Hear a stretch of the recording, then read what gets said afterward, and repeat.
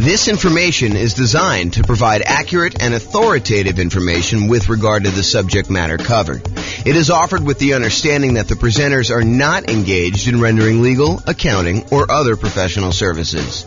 If legal advice or other expert advice is required, the services of a competent professional should be sought. Welcome to the Knoxville Real Estate Investing and Real Estate Financial Planning Podcast. Learn all about investing in real estate in Knoxville, Tennessee, with a combination of real estate financial planning and modeling with numbers specific to Knoxville. Plus syndicated, more generalized recordings of live and pre-recorded real estate investing classes, not all of them specific to Knoxville. Be sure to stay tuned after the podcast for a message from our sponsors. Well, good morning and welcome, everyone. I am your host, James Orr, and we have a really interesting, very cool class today. The class is about accessing equity in properties. And one might think, just hearing the title, that it's about like, how do you pull equity out of properties? And yeah, we'll cover that, but that's really not that much to go over. Really, what I'd like to talk about is a couple ideas related to accessing equity in properties. And this is probably a really deep topic. I could do a full day's class just on this alone. And you're like, really? There's that much stuff to go over? And the answer is, yeah, there probably is a full day's content to kind of go over this. But I will cover kind of like an intro to accessing equity in properties today.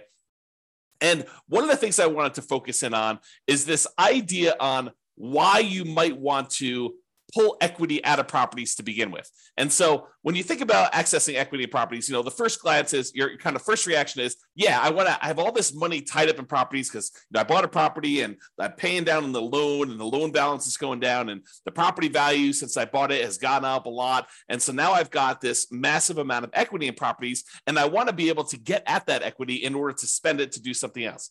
And I'm here to tell you, yes, you definitely can do that and take the money and re-leverage up and buy something else.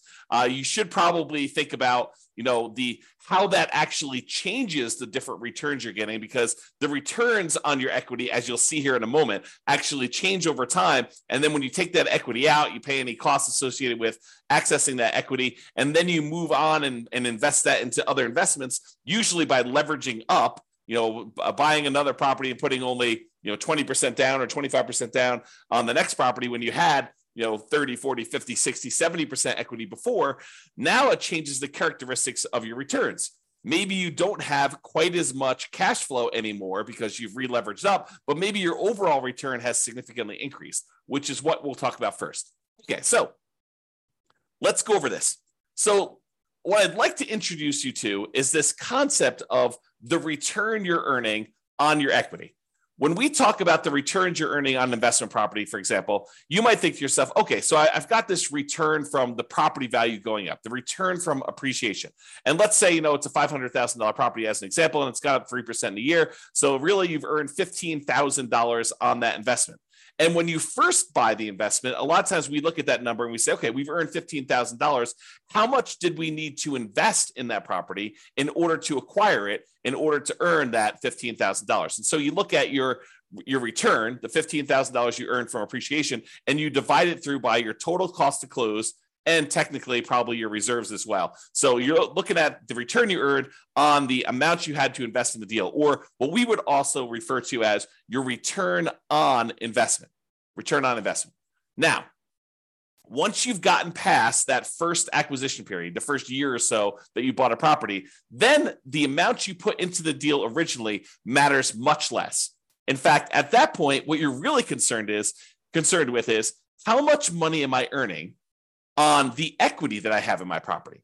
Because at this point, you're like, look, what's my alternative? I could take this equity I have in this deal and I could pull it out and I could go buy something else. So really what I want to know is, how productive is the equity that I have in the property that I could go and then take and do something else with? I could go take that equity and I could go invest it in another rental property that might get a higher return, or I could go invest in stocks or bonds or annuities or whatever else I want to buy in order to take that and get a return on it. So what I really want to know after I've owned the property for any period of time, really, beyond a year. The first year, I think a lot of times we look at return on investment. But as soon as we get beyond that kind of like first year period, a lot of times what we want to look at is return on the equity we have in the property before we go and consider taking that out and looking at other properties. So what I'd like to show you is how this return on equity changes for the various different returns we have on an investment property. So for example, even though the amount you're earning from appreciation, the amount that the property is going up in value, is increasing the longer we own it. In that first year, maybe we earned $15,000 in appreciation, but fast forward a couple of years later, now the property's worth $600,000. And even though it went up still that same 3%, now it's not $15,000 in that year, it's now $18,000. So even though the amount of money, the dollar amounts that we're earning from appreciation is actually increasing. It's going up each year that we own that property, besides years that it goes down. But if we have the same appreciation rate, the amount you're earning on equity is going up over time, even though that number is increasing, the numerator in the equation that we're talking about, the amount of equity you have in your property is also going up. And it's probably going up faster than the amount of appreciation you're going up, which that means is the amount of return you're earning from appreciation on the equity in your property starts off usually the highest when you first buy the property. And in this case, we're showing it's about 18%. You'll have to do your own deal analysis. And this shows up on the world's greatest real estate deal analysis spreadsheet for you to go and look at and see for yourself. But it usually appears as the highest when you first buy a property, your return on equity from appreciation, and then it decreases. It goes down over time until eventually it becomes what your raw unleveraged appreciation rate is, which in this case, I've been using as an example, 3% per year. So if your property value is going up 3% per year or 4% per year, or 5% per year, that is your unleveraged appreciation rate. And eventually, once you pay off the property and you no longer have debt pay down on the loan, the appreciation rate is actually your return on equity from appreciation. Okay. So it starts off really high and it gets lower and lower and lower over time. That's what the curve looks like for return on equity from appreciation. Now, let's look at how that changes with cash flow. When you first buy a property and you put a small amount down, 5%, 15%, 20%, 25%, 30%, whatever it is that you put down really small on that property, your cash flow is usually the lowest because over time, the rents on your properties tend to creep up, but the expenses on your property tend to creep up, but not quite as much with all of them except for your mortgage payment, which is usually fixed. Okay. So what tends to happen is your cash flow tends to improve over time. Now, what's going on here when these little kind of like lines that get all jagged and stuff like that, that's the fact that your rent is not going up every month, that we have 12-month leases and then the rents go up and they kind of increase your cash flow. So the reason why there's jagged edges here is because we've got a fixed rent for the lease and then it kind of catches up here. So you can see the curve though, and your cash flow kind of improves until you get to the point here where you pay off your mortgage and then cash flow really increases and it approaches what basically is cap rate at that point. The cash on cash return on a full paid off property is going to be cap rate. So this is showing you your return on equity. Even though your equity is increasing, cash flow is increasing a little bit more until it finally sort of levels out and then eventually pay off the mortgage and you get to this point. Okay, so that's what return on equity from cash flow looks like. Now, let's look at it from debt pay down. You pay down a little bit of your loan with each monthly payment that you make. And so the amount you pay off starts off relatively small, but that increases over time. The amount of principal you're paying with each payment actually goes up with each payment that you make. And so the final payment you make, payment number 359 or 360, depending on how you're thinking about it, that payment has more principal part of it than it does interest. In the early part of it, your principal, the amount you're paying on principal is really small, but it increases over time. However, your equity is also increasing. So just like the appreciation return, now the return on equity from debt pay down is also going down. So it starts off a little bit above 10% and it kind of decreases until finally you pay off the loan and you no longer get any return from debt pay down because your loan is completely paid off. Okay. So the return decreases over time. What are you noticing about this so far, right? Like the appreciation return is decreasing. Your cash flow one's increasing and it kind of bumps up when you pay it off. And your return on equity from debt pay down is also decreasing. You can see that what's probably likely to happen is the returns we're getting, the longer we own our property, the return on equity we're getting is tending to go down. It's decreasing over time. The longer we own a property, the lower the return we're getting, which is not necessarily a bad thing, except it's no longer quite the amplified, very aggressive rocket booster type returns that we typically see when we first buy a property. The longer you own that property, the less leveraged you are, and the lower your overall return on equity will be on that particular property. Okay, so we've covered so far appreciation, cash flow, debt pay down. The last one is the return you're earning from cash flow from depreciation, the tax benefits you get by owning this rental property. And those, just like the other appreciation and the debt pay down one, starts off high in the beginning, and eventually it goes down, down, down, down, down, because the amount of cash flow from depreciation is fixed. That is a static number. You establish it when you buy the property, and then that decreases over time until 27 and a half years with a residential property, and then that goes away. That benefit drops off completely after you own the property as a rental for 27 and a half years, and so it starts off really high, and then it goes to zero. So 3 of the 4 returns, appreciation, debt pay down, and cash flow from depreciation, they all have that similar drop-off type curve, where the only one that is not like that is your cash flow one. Okay, so now let's put those all together to show you the relative sizes of them. Okay, this is not graphically summing them, it's all just showing them in comparison. So your biggest return, and this could vary depending on your property may have much better cash flow, or much better debt pay down, or whatever it is for there. But I'd say this is a pretty typical property, what we would normally see in a relatively normal type property. And that is that the return you're earning from appreciation tends to be the highest. The return you're earning from debt pay down tends to be the next highest. The return you're earning from cash flow from depreciation or cash flow, depending on whether your property is a better cash flowing property or the depreciation benefit's a little bit better. Like, those are probably the next 2, and they could be reversed. That's probably the most common switchover point. But then over time, these 3 returns, they're all kind of coalescing down till they get to either zero for the loan payoff and for the tax benefits, which both go away after a certain period of time, or from appreciation, it tends to kind of like become asymptotic. If you're kind of a math person, it gets very, very close and eventually hits the actual appreciation rate that you're using for properties. And then cash flow, it starts off relatively low, it grows until you pay off the property, and then that significantly increases. So you can see, though, that the overall returns we're earning on our property over time, when we look at the return on equity, are going down, even though the dollar amounts that we're earning on the property are going up, right? The amount of money we're earning in dollars from appreciation has gone up. The amount we're paying down in the loan has gone up. The amount we're earning in cash flow has gone up. The amount we're earning in cash flow from depreciation is the same. Okay, so it tends to be that the dollar amounts return look better and better and better the longer you hold your property, which is great. But when you think about it as the dollars I'm earning on how much money I have tied up in this deal, that is getting worse, which incentivizes you. It says, hey, look, maybe I should pull some money out of equity and then go re-leverage up, go buy properties where I get back in this really high part of the curve. Okay, now I'm going to take this same chart and I'm going to do something with it. Okay, so this is the chart showing you that, the return from appreciation was, probably like 18%, somewhere in there. The return you were getting from debt pay down in this particular example is just over 10%. The return you were getting from cash flow from depreciation was probably around 4%. And then the cash flow one started off really, really low, like almost zero. Maybe let's call it 1%. So you could see all those different returns. Now what I'm going to do is I'm going to stack them on top of each other so that you could see what the sum, the additive benefit, what the sum of all of these different returns are.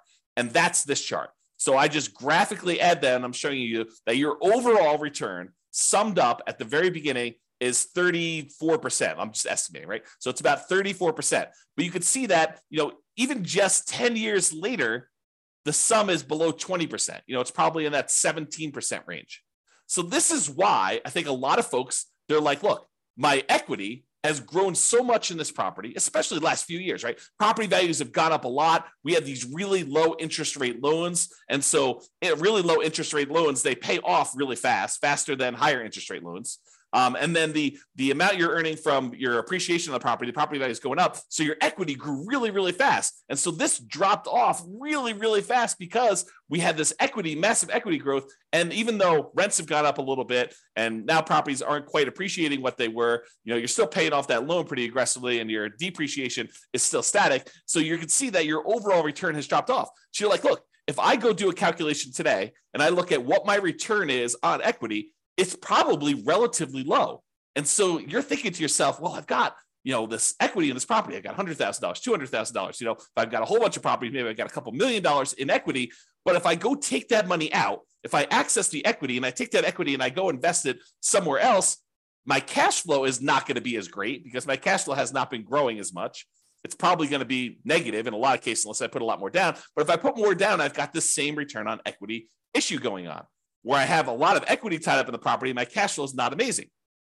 So this is the challenge that you could think about this as just like a mental framework of, if you're kind of familiar with this idea of the 4% rule, right? I could pull out 4% of my money that I'm holding in an investment. Like if I've got money in stocks and bonds and stuff like that, I could safely, I'm using safe in kind of scare quotes here, but the idea using the 4% rule or the 4% safe withdrawal rate or the Trinity study, if you're familiar with that, is that if you have $1 million invested in stocks and bonds, using different percentages depending on how you're doing your calculations, but you could probably in quotes, safely withdraw $40,000 a year, 4% of $1 million, $40,000 a year safely and have a very low probability of running out of money.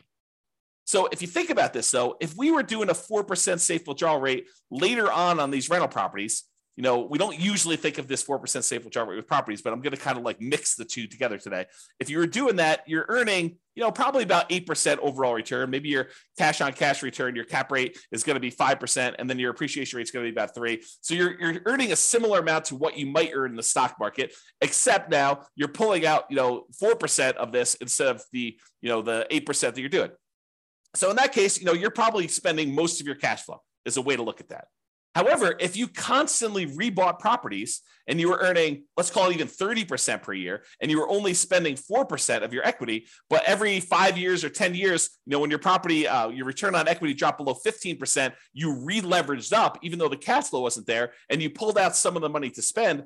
That's a different way of looking at this, where you could almost, I don't want to mix these too closely, but you could almost think of as a bastardized version of a 4% rule if you were to maximize your return on equity and you kept re-leveraging up, okay? And that's sort of the idea. If you ever watched my class where I did cash flow versus appreciation, where I looked at someone who lived in a market that got really, really good cash flow, and I compared them to someone who lived in a market that got really, really good appreciation, and I showed you that in both those cases, you can actually achieve financial independence. They're just different how you have to approach them. And one, you have to tap into equity in order to live and survive. And the other one, you have to tap into cash flow in order to live and survive. Or you choose to tap into cash flow because it's easier, right?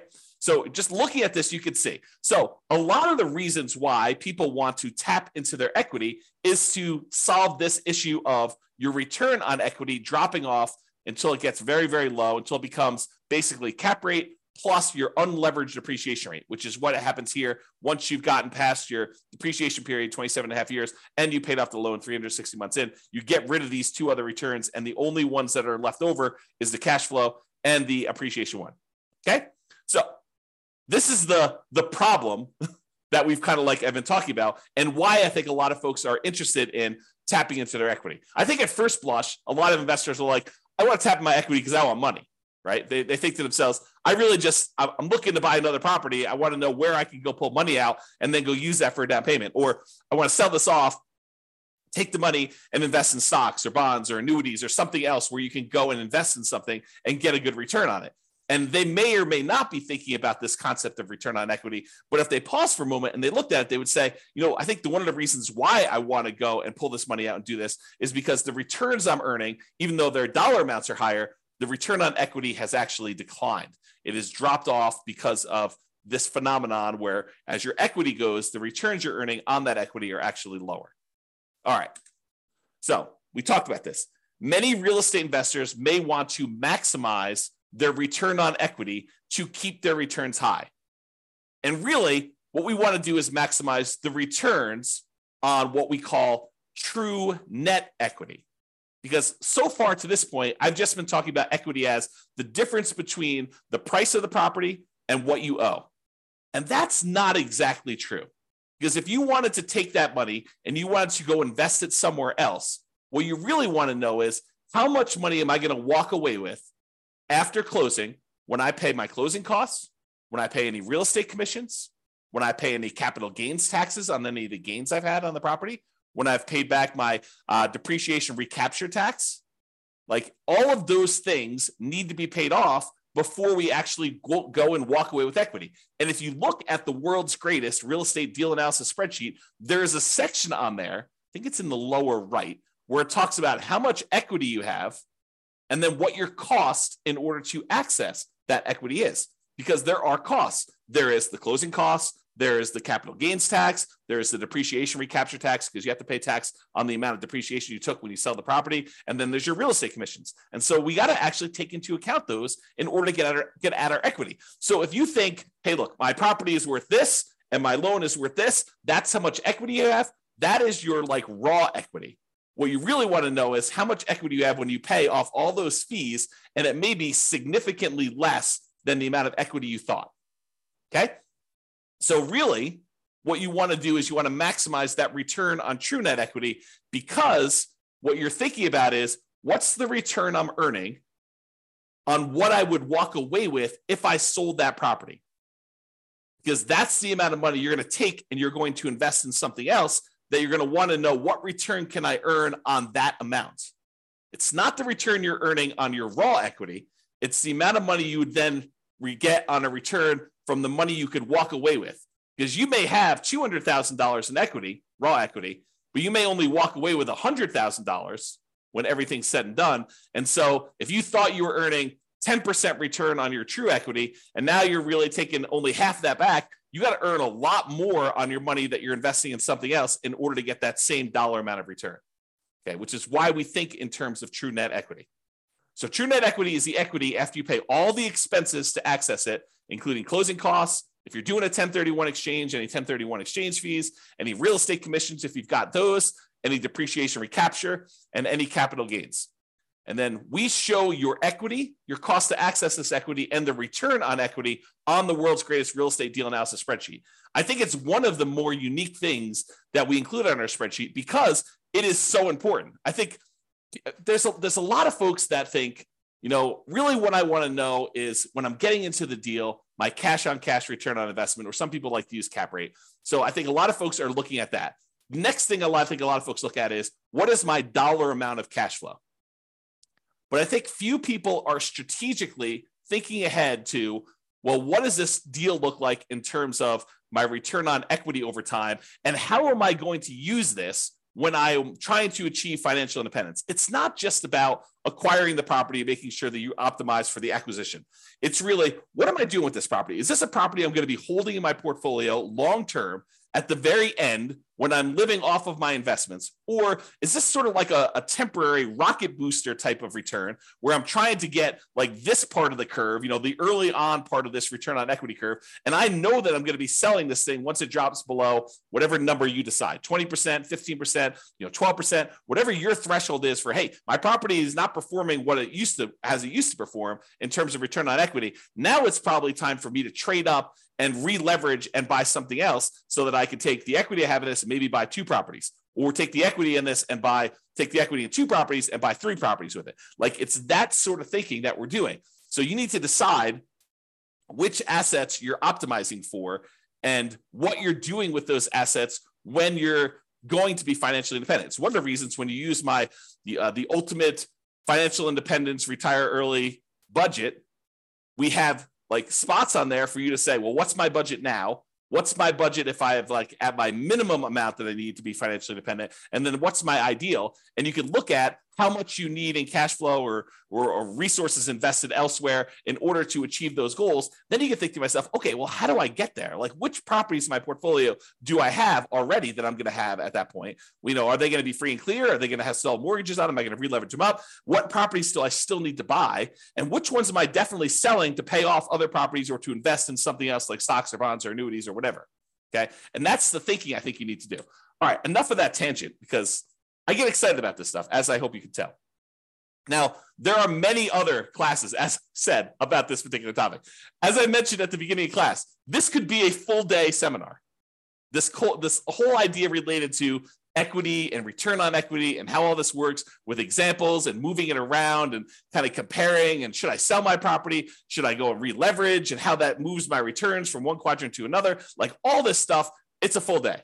Okay. And I don't know if I'm going to do a full day, but it could be a full day. If not, I will do a whole bunch of mini classes like this on different parts of it, and we'll eventually get it all covered, but just realize that's where we're headed. Okay. So to summarize this slide though, that's why some real estate investors will want to access their equity. Now, the slide that you probably thought you were coming to this class for. So how do we do that? And it's relatively simple. You can access equity in a property in two ways. You could borrow your equity, or you could sell to release equity. Okay. So when you go and you borrow your equity, you're doing like a cash out refinance. You're pulling cash out of your deal in order to get some of the equity and convert it into money you have. But you have to pay an interest rate to borrow that money. You know, there's a traditional cash out refinance where you just pull money out and you do that. There's a reverse mortgage where you could pull money out and maybe you don't have any payments on it. Maybe it just accrues. And that's usually for people that are of a certain age or older, and it's on their primary residence. So you can't really do that on investment properties, the reverse mortgage. Or maybe you go in there and use like a hard money loan on the investment property in order to pull that money out. Or maybe you go and you ask grandma or your uncle for a private money loan to loan money against the property you have, and you actually borrow your own equity that way. The other variation on borrowing your equity, home equity loans, home equity lines of credit, or other second liens on the property. And in some cases, you may find a lender who's willing to do like a blanket loan across multiple properties so that you can access all of them in one loan. And then you may have to get special permission to release that property if you're going to go sell it or refinance it or whatever you're going to do.